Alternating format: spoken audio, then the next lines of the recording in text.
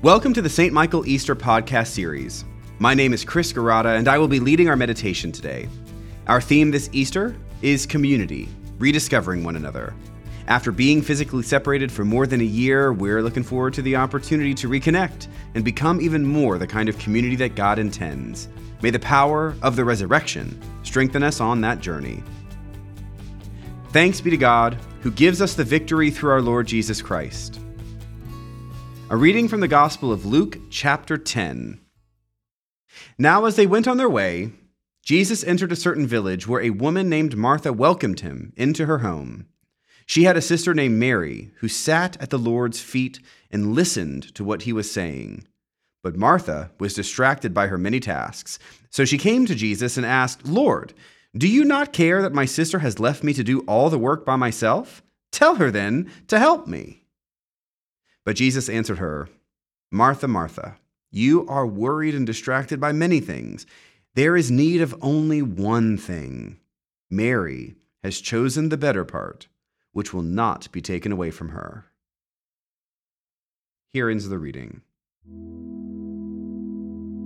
Now, at the risk of projecting myself a little too much, this passage has always been hard for me. I am a busybody. I'm a busybody who lives in a community of busybodies, let's be honest. And most of us, hearing today's meditation, are good at getting things done.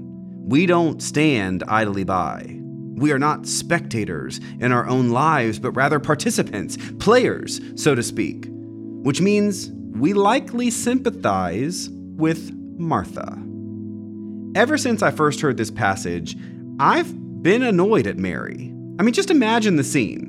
Jesus, the great teacher, has come to their home. He could have stopped anywhere, in any home, but he stopped in their home. It's an honor for him to be there, and he likely brought a small crowd along with him. Now, Martha knew what this meant, knew that they were honored to have him in their house, and so she naturally got to work to make him and probably the other guests comfortable.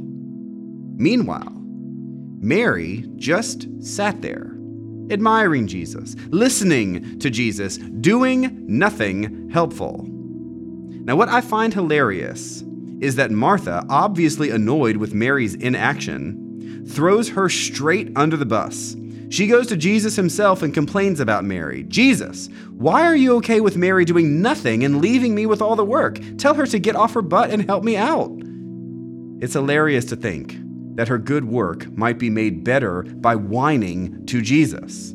What was she even thinking? To be honest, I don't think she was really thinking at all.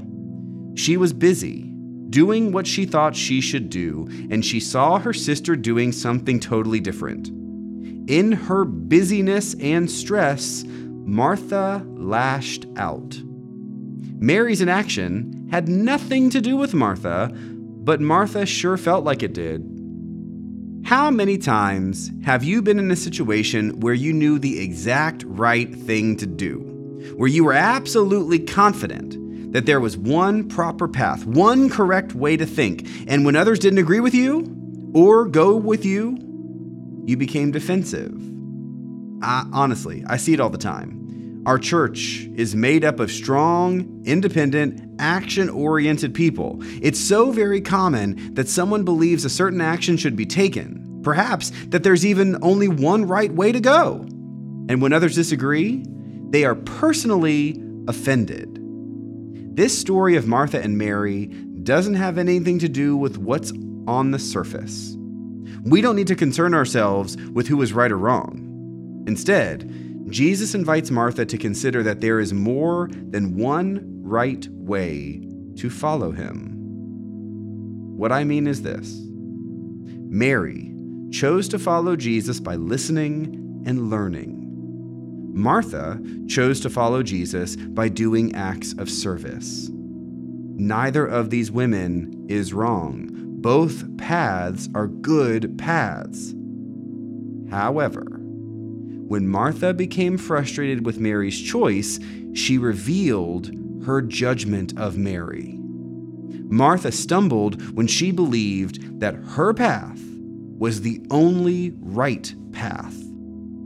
Jesus gently reminds Martha of a very important truth. We are all created in the image of God. We are all endowed with unique gifts, and we are all called to follow Christ in our own way. As we continue to reestablish our physical community to shift out of the pandemic and into a new future, I believe it would be good for all of us to really let Jesus' message today sink deep inside. We are all created in the image of God, endowed with unique gifts, and called to follow Christ in our own way. One person's discipleship may not look like how you or I express our discipleship, but there is beauty in the diversity of God's kingdom. As we end this Easter season and shift into the summer months, I pray that this deep truth will continue to sit and inspire growth inside each one of us. I hope that our future will not limit the beauty of God's kingdom, but rather embrace the amazing gifts we all share in our own unique way, and all to the glory of God together. Amen.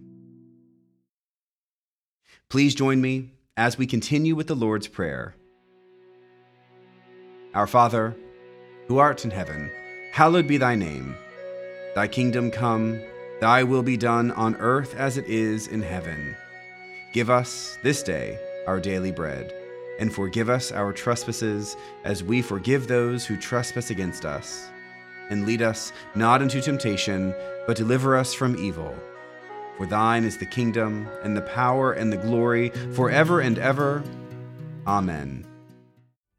Almighty Father, who gave your only Son to die for our sins and to rise for our justification, give us grace, so to put away the leaven of malice and wickedness, that we may always serve you in pureness of living and truth. Through Jesus Christ, your Son, our Lord, who lives and reigns with you in the Holy Spirit, one God, now and forever. Amen.